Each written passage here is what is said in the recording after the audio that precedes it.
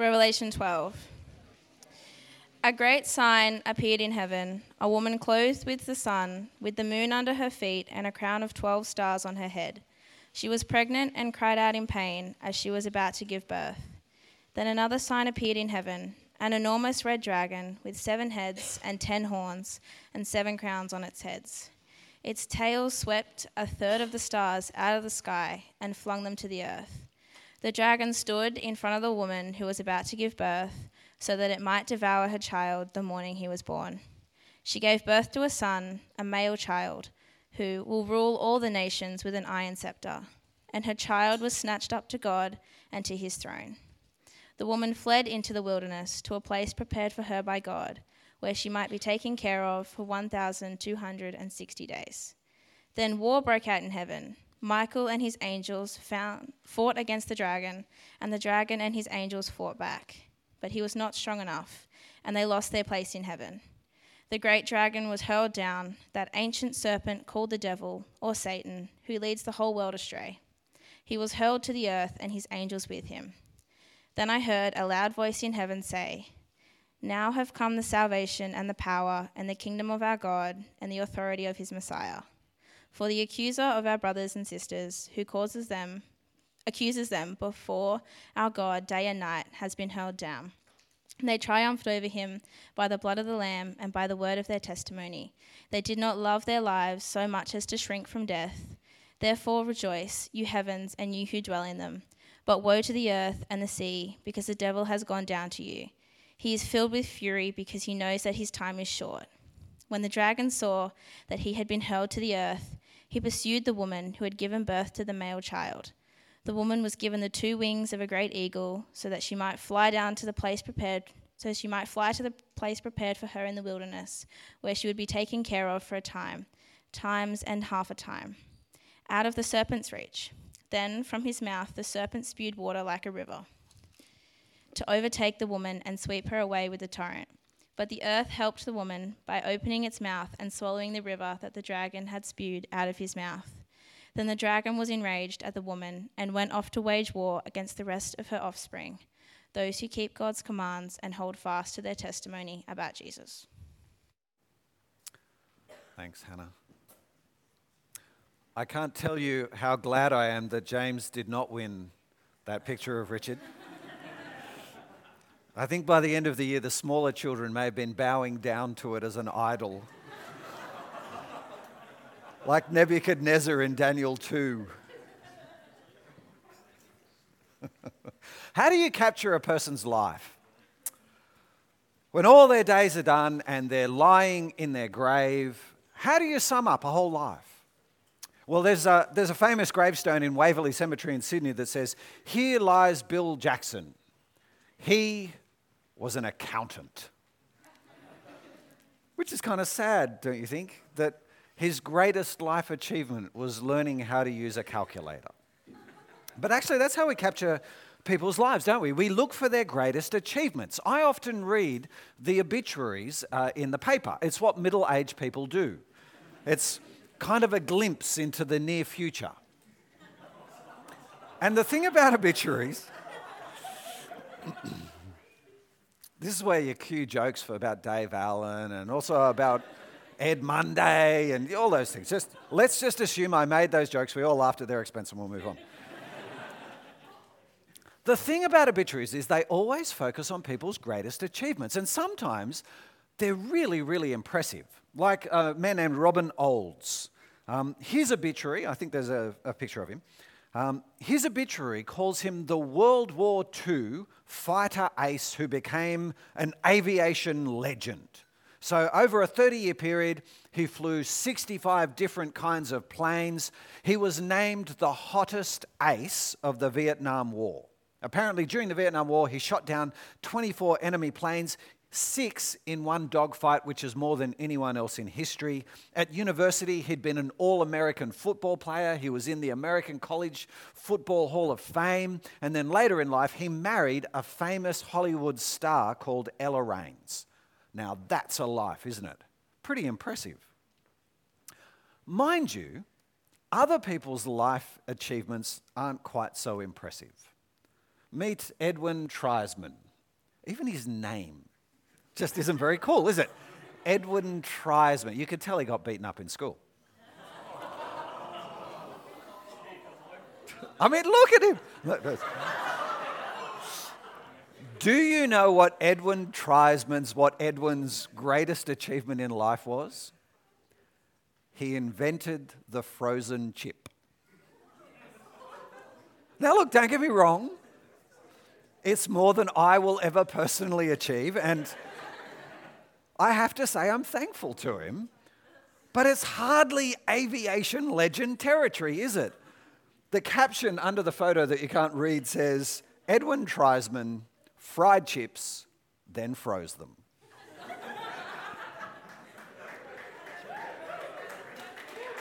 Yeah. See, now you're feeling sympathy for him, aren't you? Now that I'm teasing the poor man. Kind of gets you thinking about the high point of your own life, doesn't it? What will we write in your obituary? What will be your greatest achievement that we all celebrate? Well, look, whatever you do, I think it's safe to say that your greatest achievement won't even come close to Jesus' transfiguration. This is the high point of Jesus' life. Take a look.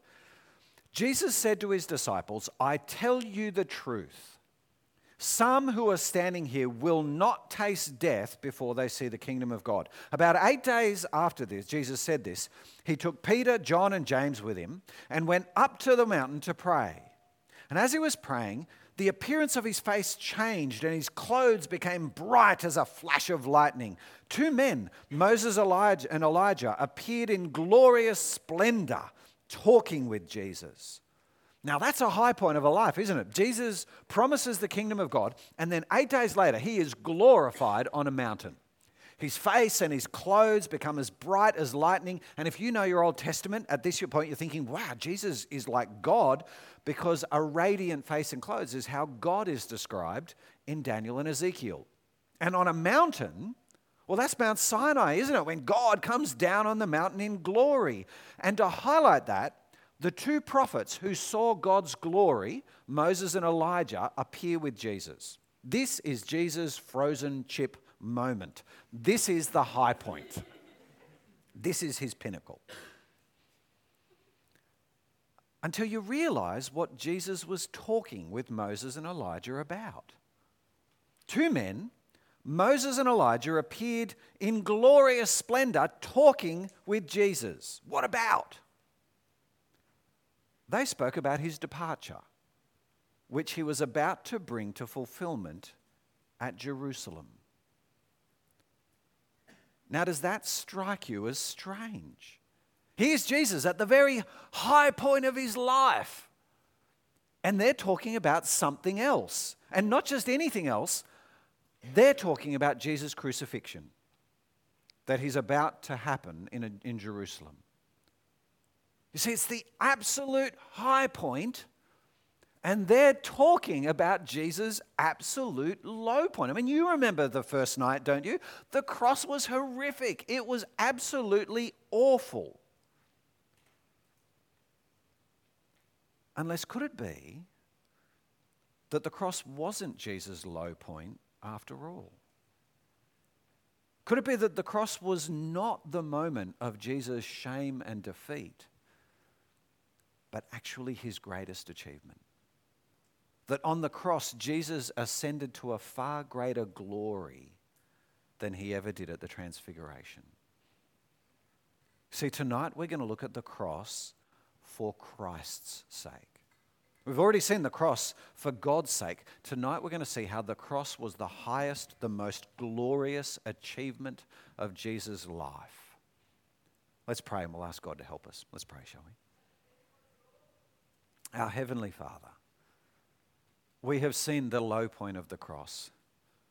We've seen the wrath and the forsakenness, the blood, the tears, the shame, the mocking.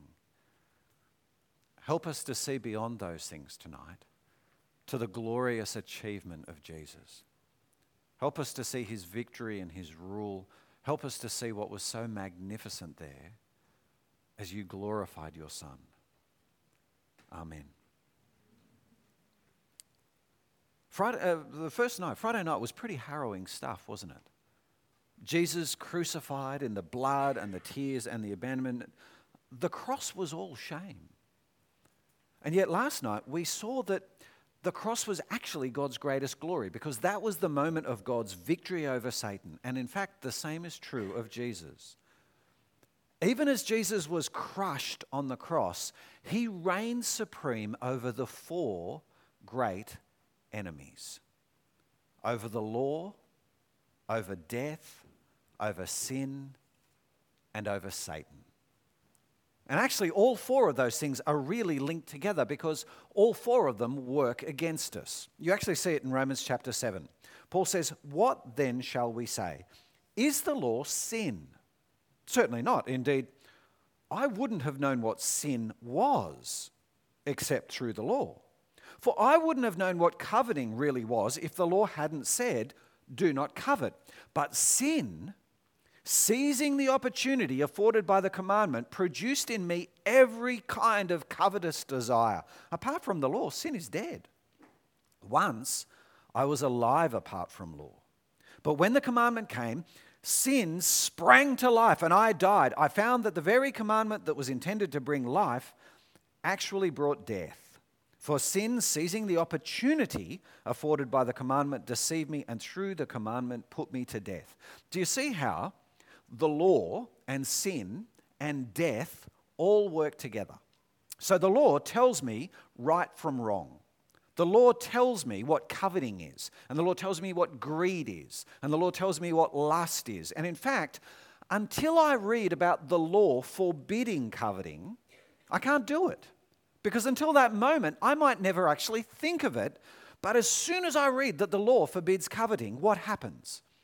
Well, in verse 9, sin springs to life. That rebellious part in me that just hates God and hates his laws and hates his commandments springs to life and thinks, fantastic, here is a new opportunity I never knew about to rebel against God. Here's another opportunity to reject God. Show me something to covet right now.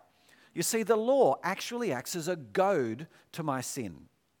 I remember once this magnificent moment going up the Empire State Building. It was a fantastic, has anyone put up your hand if you've ever been up the Empire State Building? Extraordinary place. And it was extraordinary as an experience for 2 reasons. One, that has nothing at all to do with this talk, but it's worth telling about, was the elevator ride. I don't know quite how tall the Empire State Building is, but it's massive. It's like 2 million stories high. And in the elevator ride, it takes forever to get to the top. And you know what happened as soon as the elevator doors closed?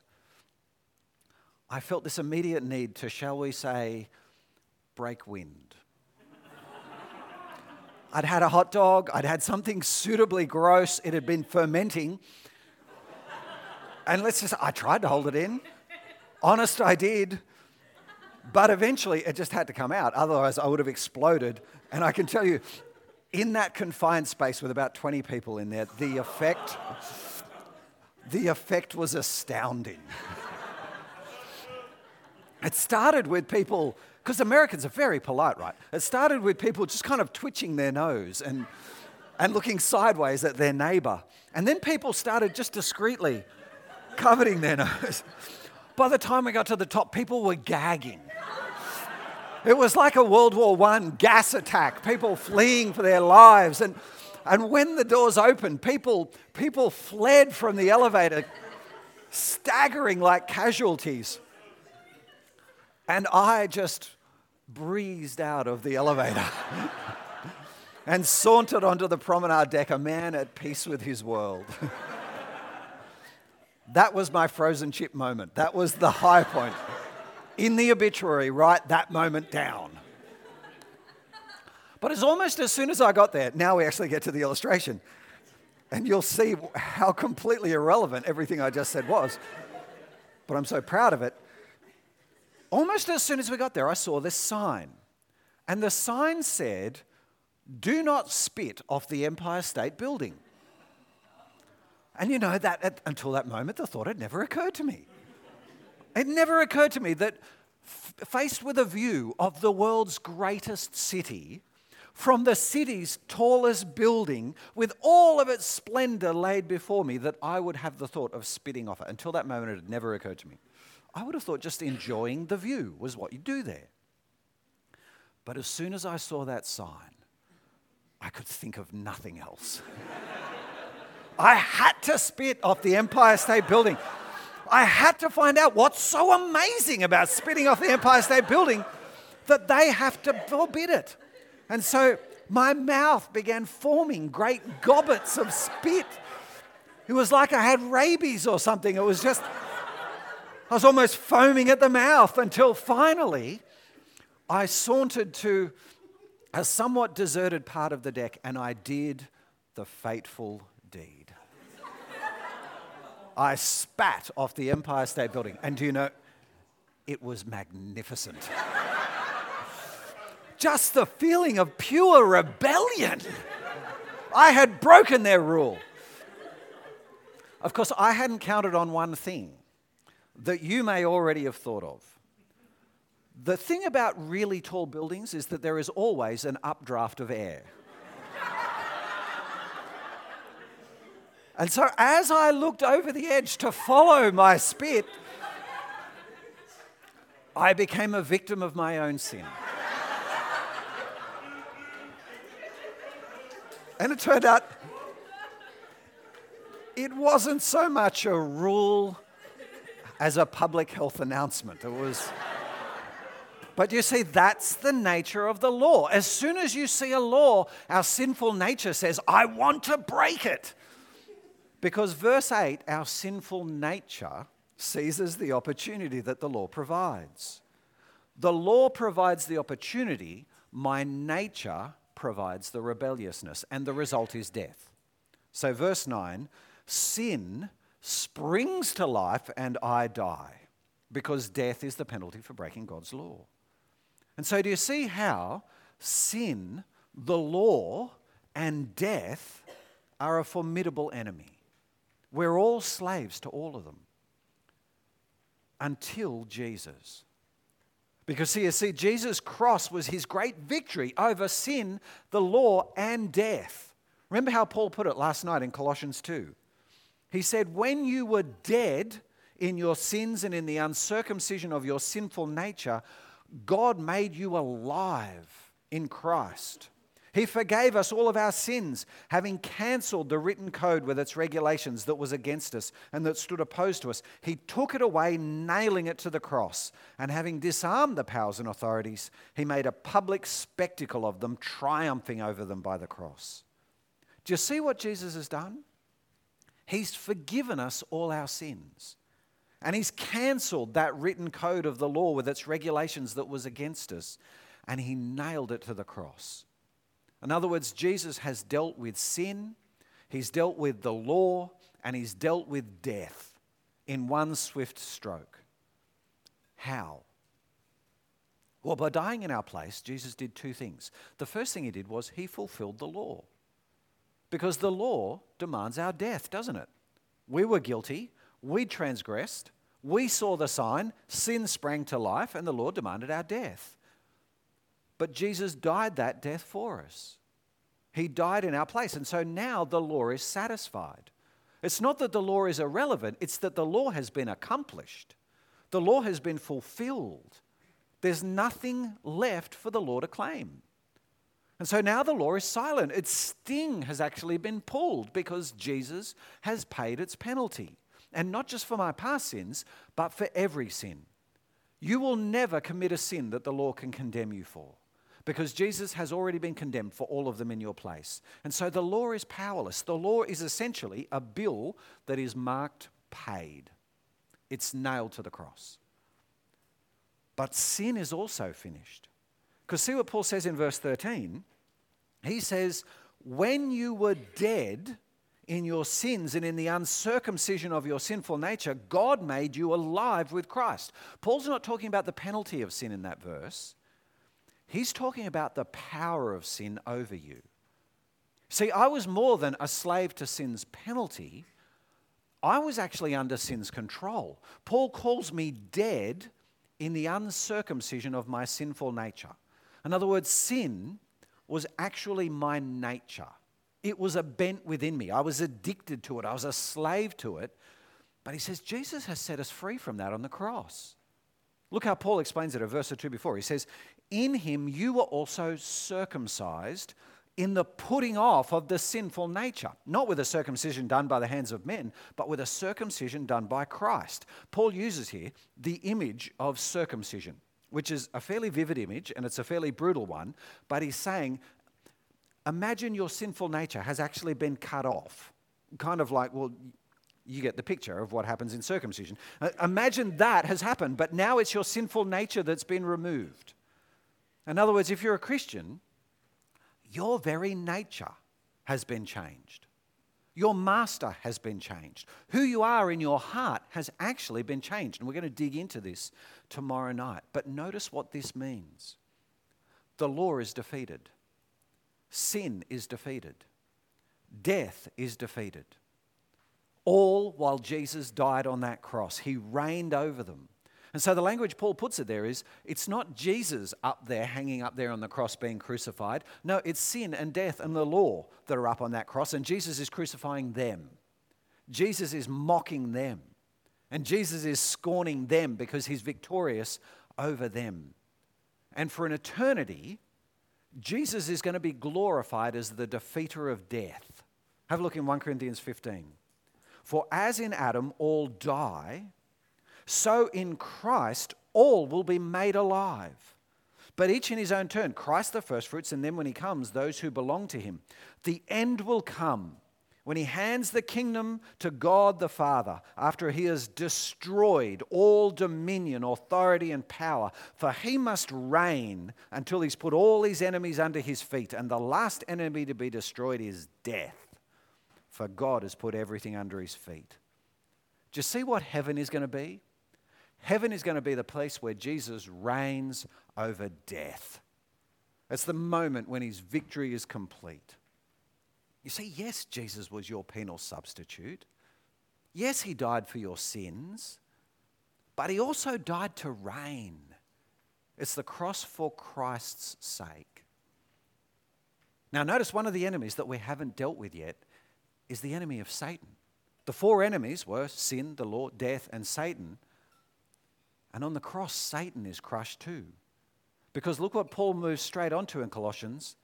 He says Jesus cancelled the written code that was against us and stood opposed to us. He took it away, nailing it to the cross. Having disarmed the powers and authorities, he made a public spectacle of them, triumphing over them by the cross. You see, Paul moves straight from sin, the law, and death to Satan, because on the cross, Satan was finally disarmed and destroyed. Because you see, what are Satan's greatest weapons against you? What can Satan use against human beings? Possession? Demonic attacks? We often think that, don't we? And it's kind of, there's a Hollywood kind of feel for it. We see movies about people being possessed and that kind of thing, and it scares us silly, but actually Satan's weapons are much more ordinary than that. Satan's two great weapons are your sinfulness and God's law. He has two great weapons, one in each hand.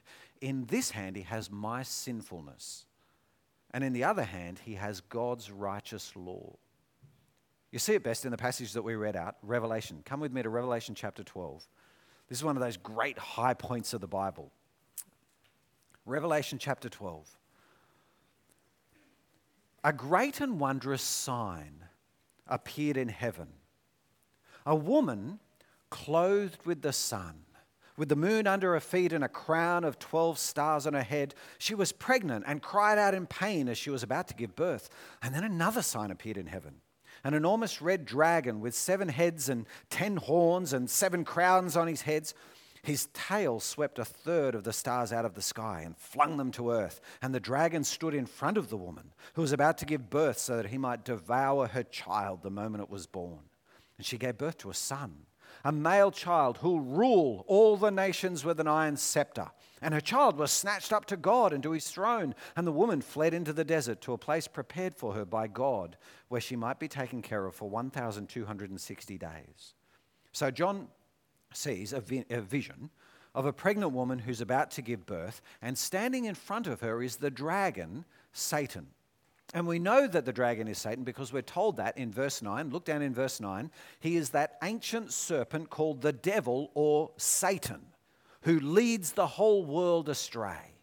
So Satan is standing in front of this woman, waiting to devour her child the moment he's born, because you see, this child is God's king. We know that because there's a quote from Psalm 2 there about holding the scepter. It's a quote from Psalm 2 about God's king. But as soon as God's king, this king child is born, he's snatched up to God and the woman is protected, which leads to a great war in heaven. Look in verse 7. And there was war in heaven. Michael and his angels fought against the dragon, and the dragon and his angels fought back, but he wasn't strong enough, and they lost their place in heaven. The great dragon was hurled down, that ancient serpent called the devil or Satan, who leads the whole world astray. He was hurled to earth, and his angels with him. You see, there's this great war, and the climax of the war is that the dragon is thrown out of heaven because he's not strong enough, and he's flung down in defeat. And it's a wonderful vision, isn't it? It's really exciting as you watch it, but what on earth is it about? Because it's just so bizarre. Well, thankfully, John is told what it's about in verse 10. Have a look. Then I heard a loud voice in heaven say, "Now have come the salvation and the power and the kingdom of our God and the authority of his Christ. For the accuser of our brothers, who accuses them before our God day and night, has been hurled down. They overcame him by the blood of the Lamb and by the word of their testimony. They didn't love their lives so much as to shrink from death." See, what this vision is about is the coming of God's kingdom and his power and the coming of his Christ. He's king. The word Christ means king. He's king ruling. And he rules because Satan's been hurled down in verse 10. Except in verse 10, he's not called Satan. He's called by what the name Satan actually means. Did you know the name Satan means something? We saw last night God's name and we saw what it meant. Satan as a name also has a meaning. It's the Hebrew word for accuser. Satan is the accuser. Because you see, that's what Satan does. Satan's the ultimate double-crosser. Firstly, look in verse 9. He leads the whole world astray. He tempts us and he lies to us, just like he tempted and lied to Adam and Eve. He says to us, look, sleeping together before you're married, that's not really a sin. I mean, you love each other, don't you? How can something that's so loving ever be thought of as a sin?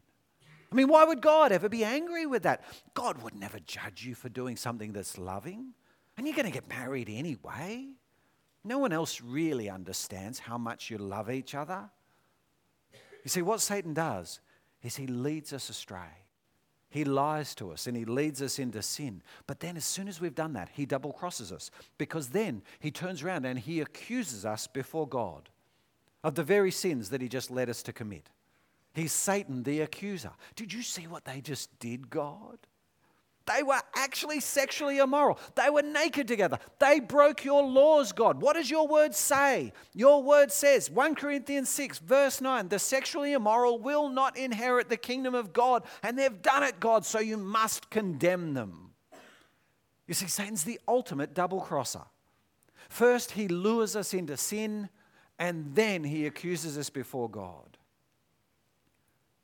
But what Revelation 12 says is, now he has been hurled down. He's been cast out of heaven. Because look in verse 11 again. They overcame him by the blood of the Lamb and by the word of their testimony. Satan's blood, Jesus' blood has crushed Satan outright. Because Jesus was our sacrificial lamb. Jesus died in our place. His blood was poured out for us. Jesus has paid for every single sin that I'll ever commit. And so what can the accuser accuse me of? Nothing. He's silenced. He can point to my greed. He can point to my lust. He can accuse me of anger. But every single time, Jesus will say, my blood was shed for that. God's righteousness is satisfied. God's law is fulfilled. And so Satan is silenced and humiliated. Martin Luther, the great reformer, tells a wonderful story about a dream that he had when he was standing before the very throne of God, and Satan is there, and Satan is confronting Martin Luther with every single sin that he's ever committed, and all of his lies and all of his foul language and his lust. And it's this great long scroll of damnation that Satan unrolls before God. And in the dream, Luther says, all of this is true. But now right at the bottom of the scroll, the blood of Jesus cleanses from all sin. And in the dream, Satan flees. And he's gone forever. And he's gone forever because Jesus has given us his Spirit. John says in 1 John, he who does what is sinful is of the devil, because the devil has been sinning from the beginning. But the reason the Son of God appeared was to destroy the devil's work. No one who's born of God will continue to sin because God's seed remains in him. He cannot go on sinning because he has been born of God. You see, in my previous life, my sin proved that I belonged to Satan. But Jesus hasn't just removed Satan's accusation, he's also removed his power, because he's given me his seed, which is John's way of talking about the Spirit. And as the Holy Spirit does his work, gradually my character is changed, slowly. Jesus is changing me so that I don't do the devil's work now. Now I do Jesus' work. And then in heaven, Jesus' victory will be complete. Revelation 20, and the devil who deceived them was thrown into the lake of burning sulfur where the beast and the false prophet had been thrown. And they'll be tormented day and night forever and ever. And then I saw a great white throne and him who was seated on it. And the earth and the sky fled from his presence, and there was no place for them. And I saw the dead, great and small, standing before the throne. And books were opened, and another book was opened, which is the book of life. And the dead were judged according to what they'd done as recorded in the books. You see, in heaven, Jesus' victory will be complete. Satan will be thrown into the lake of burning sulfur, and he'll be tormented forever. And then Jesus will judge the world from his throne, and every rebel who is still left in Satan's kingdom will be condemned. They'll join their master in the lake of fire.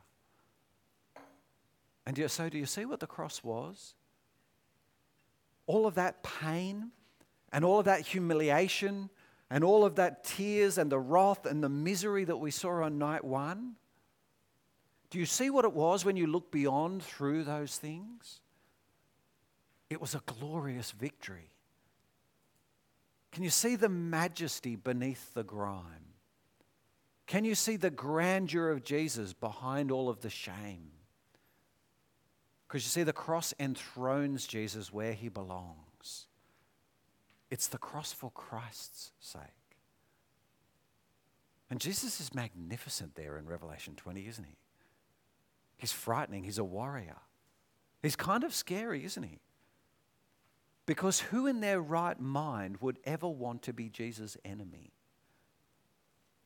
In fact, I wonder if that picture of Jesus in Revelation 20, who judges the entire world and casts his enemies into a lake of burning sulfur, I wonder if this is perhaps a Jesus that you're meeting for the very first time. You never realized that Jesus was this great and powerful. To you, he's always been your special friend. Sometimes I think that Christians can have a Piglet view of Jesus. You know Piglet from Winnie the Pooh? In one of the books, it says, Piglet is so small, he slips into a pocket, where it's very comfortable to feel him when you're not quite sure whether twice 7 is 12 or 22. It's neither, by the way, for the arts students among us. You see, Piglet's the comforter. When Christopher Robin is not quite sure, and loads of Christians think of Jesus like that. Jesus' job is to tell me that everything is going to be all right, that I am a nice person after all. that I will pass my exams, that I will find the right husband, that I am worthwhile, and that someone really does love me. And it's not that any of those things are so very bad. Sometimes we actually need to hear those things, and Jesus is so good that sometimes he tells us those things. But Jesus is far too big to fit in your pocket. He's far more than a comforter. Jesus is the Satan crusher. He's the destroyer of death. And on the last day, he will be the judge, and if we face him as enemies, we will be thrown by him into the lake of fire forever. Jesus is not to be trifled with. And he is not here for our comfort. We are here for his glory. We were created for him. And we belong to him. Which is actually the next way that the cross is for Jesus' sake. The cross is the great moment when Jesus bought a people for himself. Have a look how Christians are described in these verses in the New Testament. And you are also among those who are called to belong to Jesus Christ. Be shepherds of God's church, which he bought with his own blood. So, my brothers, you also died to the law through the body of Christ, that you might belong to another. He who was a free man when he was called is Christ's slave. You were bought at a price. Do you see who you are if you're a Christian? You are Jesus' possession. And in fact, he bought you up on that cross. That's what Acts chapter 20 says, doesn't it? That Jesus bought us at the price of his own blood. It's an idea called redemption. So we were slaves to death, and we were slaves to sin, and we were slaves to judgment, and we were slaves to Satan. But then Jesus bought us out of that slavery. He paid the ransom price for us, which was his blood. Now we've got to get something straight here. Jesus did not buy us from Satan. So some people think that when Jesus died on the cross, he was paying a penalty to Satan. And this is where I talked about the Lion, the Witch, and the Wardrobe earlier. When you read the Lion, the Witch, and the Wardrobe, that's actually the impression you get, isn't it? Because what's the key turning point in the story? That the witch owns every traitor. And so the witch comes to Aslan and says, Edmund is mine. I owe him. And what is Aslan's death in the Lion, the Witch, and the Wardrobe? It's a payment to the witch. But Jesus didn't pay Satan on the cross. He destroyed Satan on the cross. The one the payment was made to was God the Father. We stood under God's penalty. We were convicted under God's laws. And it was God who demanded our death as the price. But Jesus paid that price. In fact, when you think about it, God himself paid the price of our redemption because Jesus is God the Son. But what that means is that we now belong to Jesus. He bought us up there on that cross. In fact, in 1 Corinthians 7, we are Jesus' slaves. Do you see the great irony of the cross? The great irony of the cross is that it looked like Jesus died alone and completely penniless. It looked like Jesus died as a bankrupt, destitute criminal. But really what happened was the king was buying for himself a kingdom of subjects. Jesus was buying for himself a people who would love him and glorify him and live for him forever. Have you ever realized that you are now in fact a slave? It's pretty confronting as an idea, isn't it? Because the world tells us that the ultimate thing that everyone ought to be is completely free. We should be free to do exactly what we want. We should be free to govern our lives, and we should be free to follow our own hearts. If you're a Christian, you know that's utter nonsense. It's complete garbage. No one is free at any point in their existence.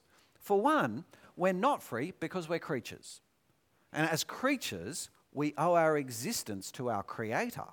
So no one is free, even from the point of view of creation. But on top of that, people who rebel against God aren't free, are they?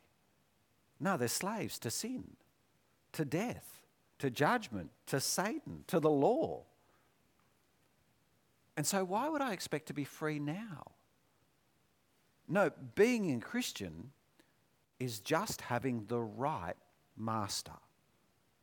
Being a Christian is having the good master, the one who created me and who loves me and who actually knows what's best for me, the one whose yoke is light and in whose service is perfect freedom. Have you got that you're actually a slave?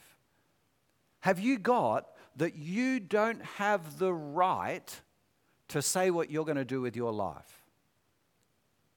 That your life and your body and your future is not something that you own? Have you got that you don't have the right to choose your husband or your wife or your career? You don't have the right to choose where you're going to live. You don't have the right to choose what's best for you. Has that ever occurred to you? On the cross, Jesus bought the rights to all of those things. And so getting married is actually an exercise in figuring out what your master wants for you. Your job is to figure out who your master wants you to marry. Not by emptying your head and not by hoping that Jesus will pop a name inside it. No, by long, careful, faithful, prayerful Bible reading. Asking Jesus for wisdom about the sort of person he thinks you should marry. Asking Jesus to give you wisdom from his word about the sort of person who's going to help you to serve Jesus and help you to build Jesus' kingdom. Jesus, give me the wisdom to choose a wife that you think is best, not the one that I think is best. Jesus, make me attracted to the kind of person that you think is attractive, not the kind of person that I think is attractive. Give me the wife, Jesus, who loves you more than she will ever love me. Give me the wife who'll spread the gospel with me. Give me the wife who'll challenge my godliness. Give me the wife who'll encourage me to be more generous than I naturally am. Give me the wife who's going to encourage me to support mission. And if you choose not to give me a wife at all, Jesus, help me to praise you for that. Help me to trust you as my master. That's what it means to be a slave and choose a wife. Choosing a job is an exercise in figuring out how you're going to serve your master. Christians don't choose jobs based on money or status or job satisfaction. We choose the job that will give Jesus satisfaction. What job is going to help me to serve Jesus? What job is going to help me to obey Jesus and live for Jesus and spread his kingdom? What job won't swallow up my time and my energy and my money and my ambition? Because the fact is, Jesus owns my time and energy and money and my ambition. They are not mine to give to a job. What job is going to help me to love and serve and glorify and honor Jesus for the rest of my life? Pay and satisfaction, if you're a Christian, don't come into it. What degree you do as a Christian doesn't come into it. Where does Jesus say you have to work in the degree you did? He doesn't. You work to serve Jesus. Do you see what it means to be a slave? Jesus has bought access to every single area of your life. Not just access. Jesus has bought the rule of every single part of your life. And you think, well, that doesn't sound very loving of Jesus. Turns out he did all of this for himself. Well, remember, friends, God is not an idolater. And so God the Son isn't an idolater either. It would be wrong for Jesus to put you ahead of himself. No, in fact, the best thing for us, the most loving thing for us is actually to live for Jesus. In heaven, the thing we're going to most love doing is praising Jesus. That's what we were created for. That's what we were saved for. This is the cross for Christ's sake. And so the cross is the moment where Jesus defeated his enemies, sin, death, the law, Satan. The cross is that moment where he bought for himself a kingdom of slaves to do his bidding and to rejoice in him, their master and savior. But where we finish tonight is that the cross was all for Jesus' glory. God's glory was a big deal last night, wasn't it? Remember last night we saw that the entirety of the cross was about giving Jesus glory. Remember Moses? Moses asked to see God's glory. And so God said to Moses that he was going to pass in front of him and show him all of his goodness and tell him his name Yahweh. Remember that? And we saw those two great themes of God's name, Hesed and Emeth, or grace and truth. And then we saw last night how those two great themes came together on the cross. God was fully gracious on the cross as he forgave the world's sins. And God was fully just on the cross as he punished the world's sins on Jesus. In other words, God was fully himself on the cross. And so we saw last night that the cross was actually about God's glory. And yet, right through the Gospel of John, Jesus' glory is actually a really big deal too. So Jesus revealed his glory when he turned water into wine. And Jesus was glorified when he raised Lazarus from the dead. And then in John 17, Jesus prays that we will see his glory. You see, Jesus' glory is actually a really big deal in John. And in fact, Jesus' glory is mentioned more often in John than God's glory is. But the greatest moment of Jesus' glory in John is the moment that he dies. Jesus called the moment of his death the hour for the Son of Man to be glorified. The cross was the hour of Jesus' glory. Now, how can that be?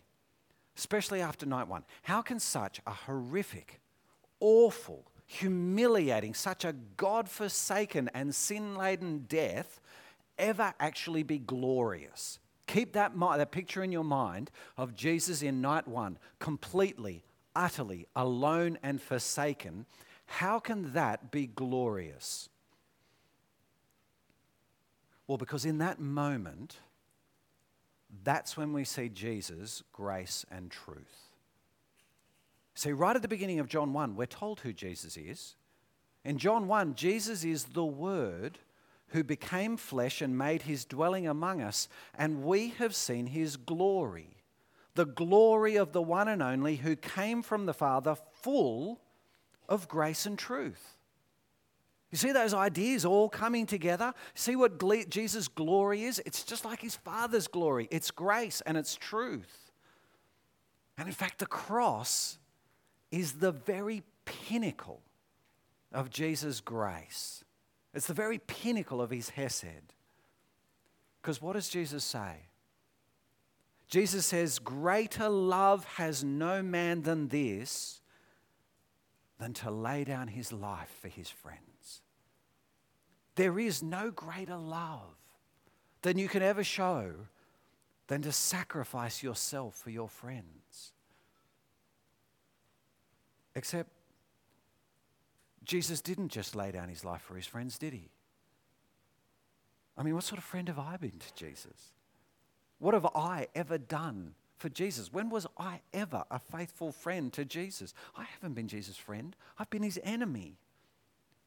And yet, how did Jesus feel about his enemies? How does the God of grace and compassion and mercy feel about his enemies? Well, in Luke 13, Jesus looks over Jerusalem. This is the city that is just about to crucify him. It's the city of his enemies. It's the city of evil and darkness. And he says, Jerusalem, Jerusalem, you who kill the prophets and stone those sent to you, how often I have longed to gather your children together as a hen gathers her chicks under her wings. And then in Luke 19, Jesus weeps over Jerusalem because that's how the God of Hesed treats his enemies. This is the compassionate and gracious God who's slow to anger and abounding in love and faithfulness, who forgives wickedness, rebellion, and sin. And so Jesus' cross, the moment of his death, was actually the pinnacle of his hesed. Because Jesus loved me when I had nothing for him but hatred. If I'd been there on that day, I would not have protected Jesus. I would not have sided with Jesus. If I'd been there on that day, I would have been in the crowd shouting abuse at Jesus. Had I been there, I would have been spitting on Jesus, and I would have kicked him and I would have dragged him to his cross. But as Jesus dragged his cross along on that day, it was for love. As Jesus was spat upon, it was for love. As he was beaten and as he was abandoned and he was forsaken, it was all for love. It was love for us, for his enemies, that nailed Jesus to that cross. And if I'd been there on that day, and if I'd stayed around long enough to listen, I would have heard the most extraordinary prayer. I would have heard Jesus say, "Father, forgive them, for they know not what they do." You see, the cross is beyond glorious because there has never been a moment of chesed like that. In all of creation, there has never been a moment of grace and mercy like that. And in fact, in all of Jesus' existence, there had never been a moment of chesed like that. I mean, think about it. Jesus showed his love for us when he created us. But creation was not an act of mercy. That wasn't chesed. That was an act of generosity. And there was no sin in the garden. And even after sin, yes, Jesus showed mercy to Adam and Eve, and yes, Jesus showed mercy to Noah, and yes, he showed mercy to Israel.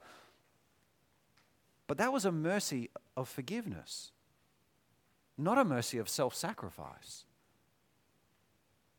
But on the cross, Jesus fully expressed his mercy for the first moment really in all of creation, as he took all of God's limitless justice that ought to have been expressed at God's enemies, and he wore it on his shoulders. In that moment, Jesus was fully himself.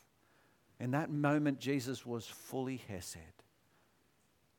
And in that moment, the universe saw Jesus' perfections. The angels and the demons and the planets and the very skies themselves saw the perfection of Jesus' character. They saw how good he was and how merciful he was and how compassionate he was. In that moment on the cross, all of creation saw the compassionate and gracious God who truly is slow to anger, who truly is filled with faithfulness, who truly does maintain love to thousands and forgive wickedness, rebellion, and sin. At that moment on the cross, the universe saw Jesus being fully Yahweh. And it was glorious. Because nothing in the universe is more glorious than Jesus being truly God.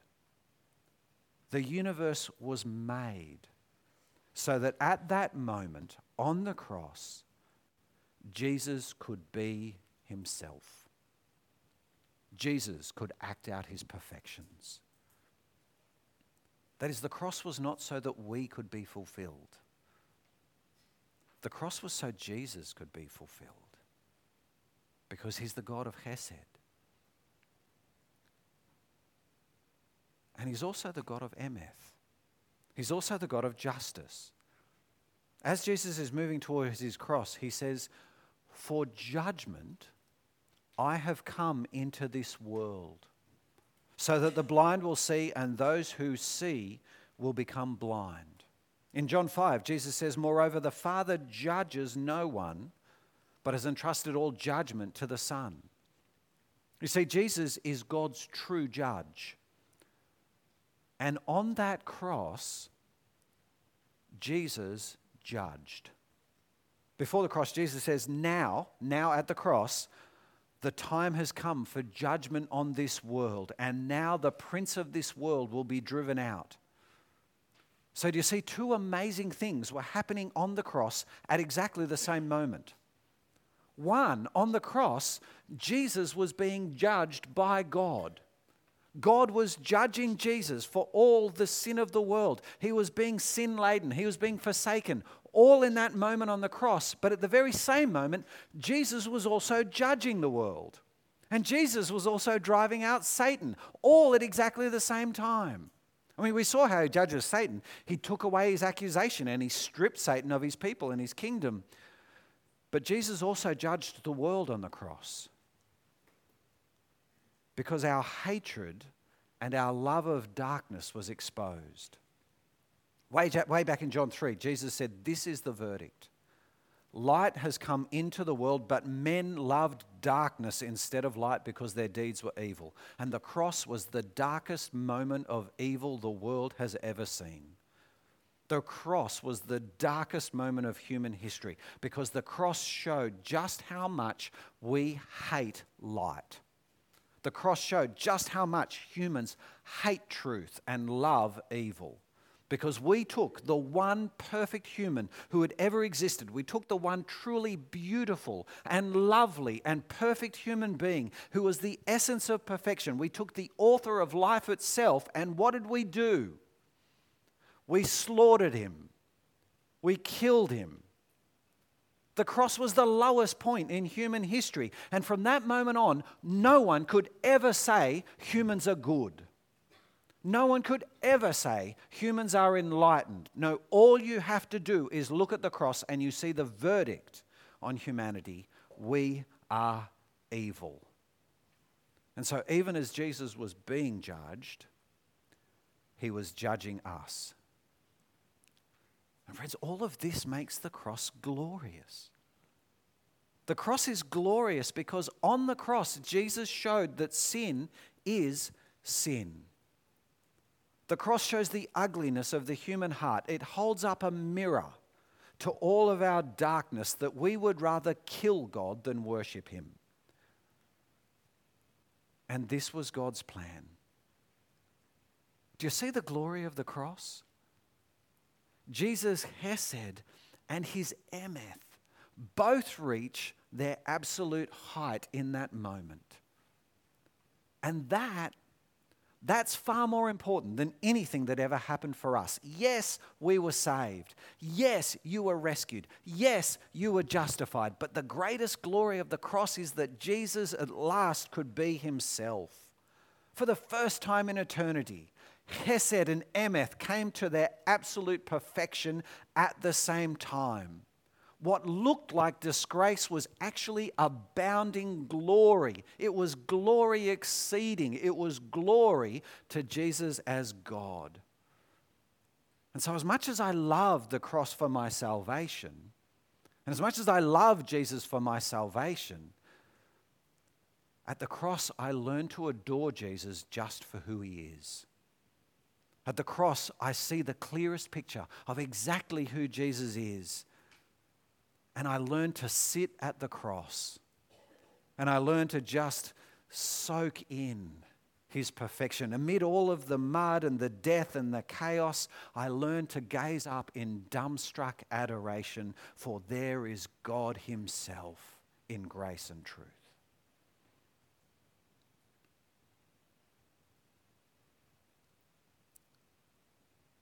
And yet again, just as with last night, there's actually something even more beautiful than all of this. There's something truly wonderful, something deeper about the heart of the cross. And that's what happened between the eternal Father on the cross and his beloved Son. Do you want to know the most extraordinary thing about the cross? The cross was actually the moment when God the Father loved Jesus most. See, right throughout John's Gospel, Jesus keeps saying that his Father loves him. In John chapter 3, he said, "The Father loves the Son and has placed everything in his hands." He knows his Father loves him. In John chapter 5, he said, "As the Father has loved me, so I have loved you." See, all the way through John, the Father loves the Son. And as mad as it sounds, as ridiculous and weird as it sounds, even on the cross, the Father still loved his Son. Even as God was pouring out all of his anger and all of his wrath and all of his outrage and all of his hatred at sin, the Father still loved Jesus. Because what does Jesus say in John 10? The reason my Father loves me is that I lay down my life, only to take it up again. No one takes it from me, but I lay it down of my own accord. I have authority to lay it down and authority to take it up again. This command I received from my Father. You see, on the cross, Jesus knows, the Father knows exactly who Jesus is. Jesus is the obedient Son.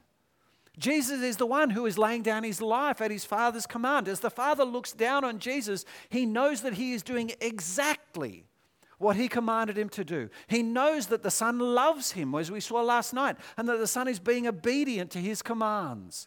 Of course God knows all of that. Otherwise, God would know less about what was happening on the cross than we would.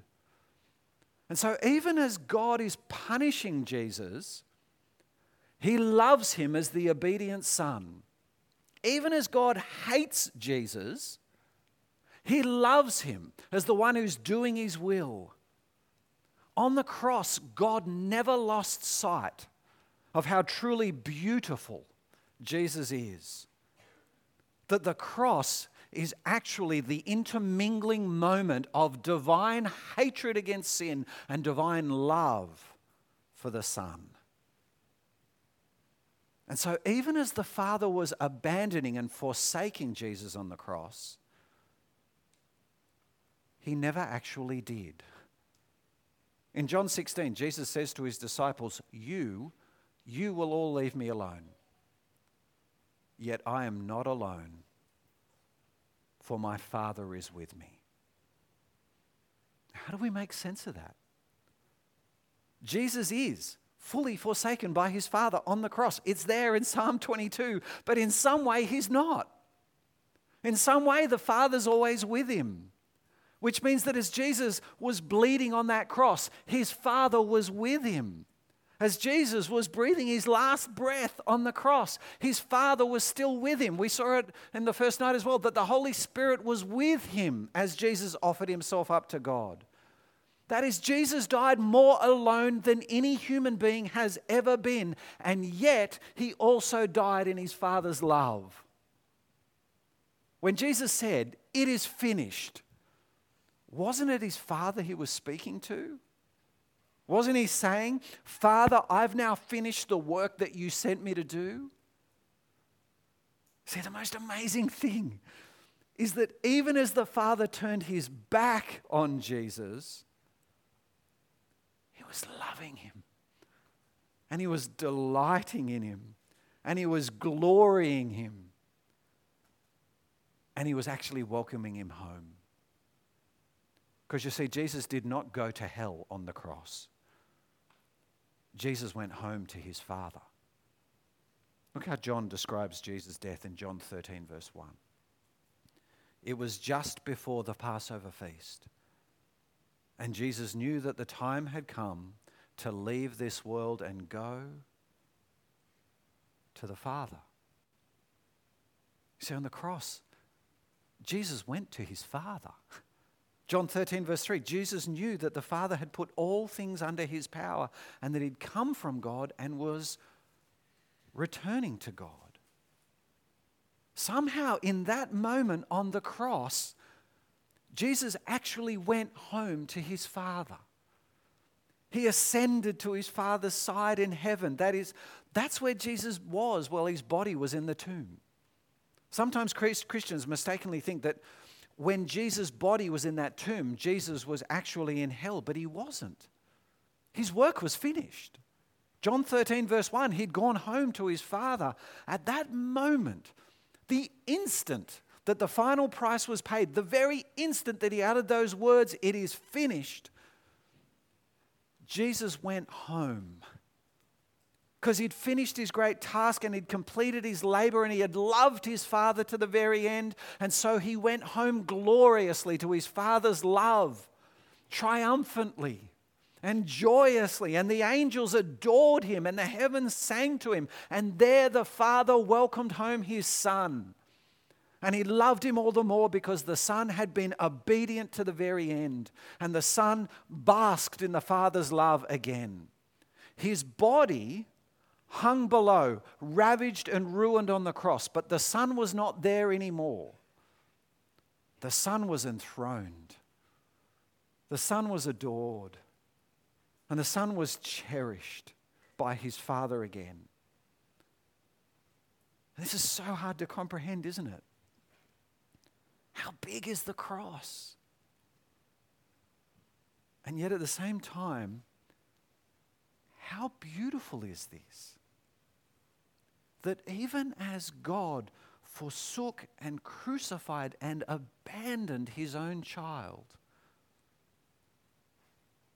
he never lost sight of who it was. He never lost sight of Jesus' beauty and goodness. And the Trinity was never broken because the Father and the Son never stopped loving each other, not even for a nanosecond. And so beyond all things, the cross is a unique moment in all of eternity, a moment of perfection, a moment of glory.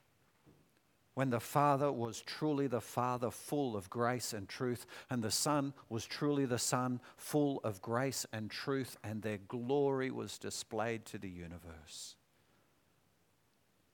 You see, this is the cross.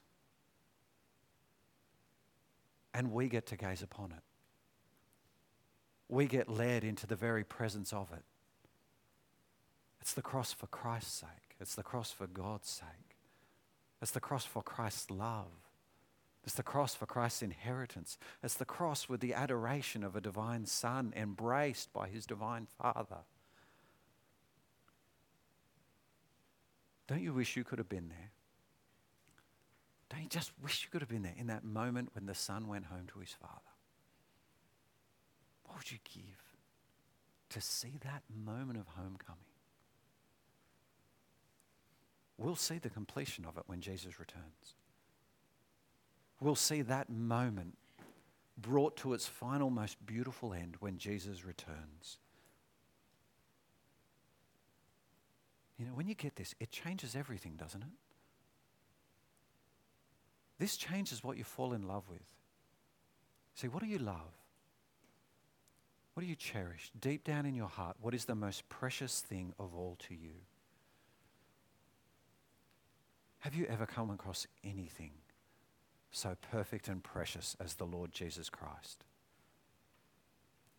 Has your heart ever been captivated by anything so enthralling, so wonderful as Jesus Christ? See, earlier tonight, I said Jesus owns you because he bought your life. And he does. He did buy your life. That's true. But the thing is, on the cross, Jesus captures my heart. On the cross, he takes hold of my heart and he warms it and he wins it. And he captures my heart for him forever. That moment when I see what the Son went through in love for his Father, when I see that the Father so loved the Son, there, I just want to spend eternity loving my God. I want to spend eternity, I want to spend my whole life here on earth falling in love with my God.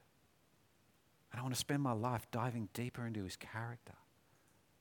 I want to understand this great mystery better than I ever could. And I want to bask in his love for me, but I want to so know his love for himself that even his love for me becomes a lesser thing. I want to be captivated by the image of what happened there on the cross. What else is there to live for than to know this better, right?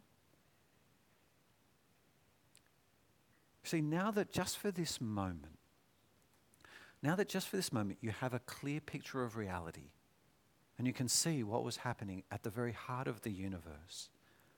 Now that for 3 days you have been gazing in upon the most sacred, the most beautiful event that's ever been,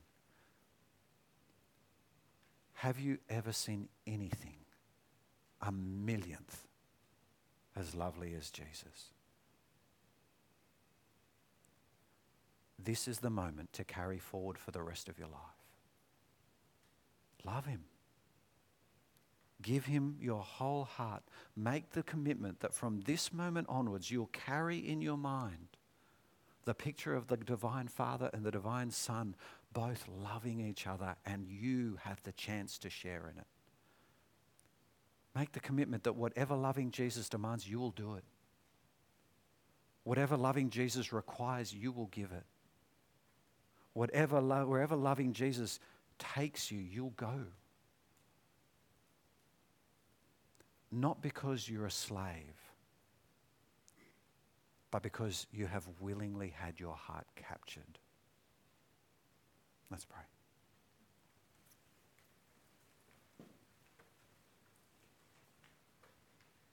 Our Heavenly Father, we praise you, we praise you, we praise you. That on the cross, even as you poured out your wrath on Jesus, you knew who he was, the perfect, pure, obedient Son. We praise you that even as you forsook him, you loved him. Even as you abandoned him, you welcomed him home. We praise you that at that moment when Jesus died, he went to you in heaven to be adored and to be welcomed home.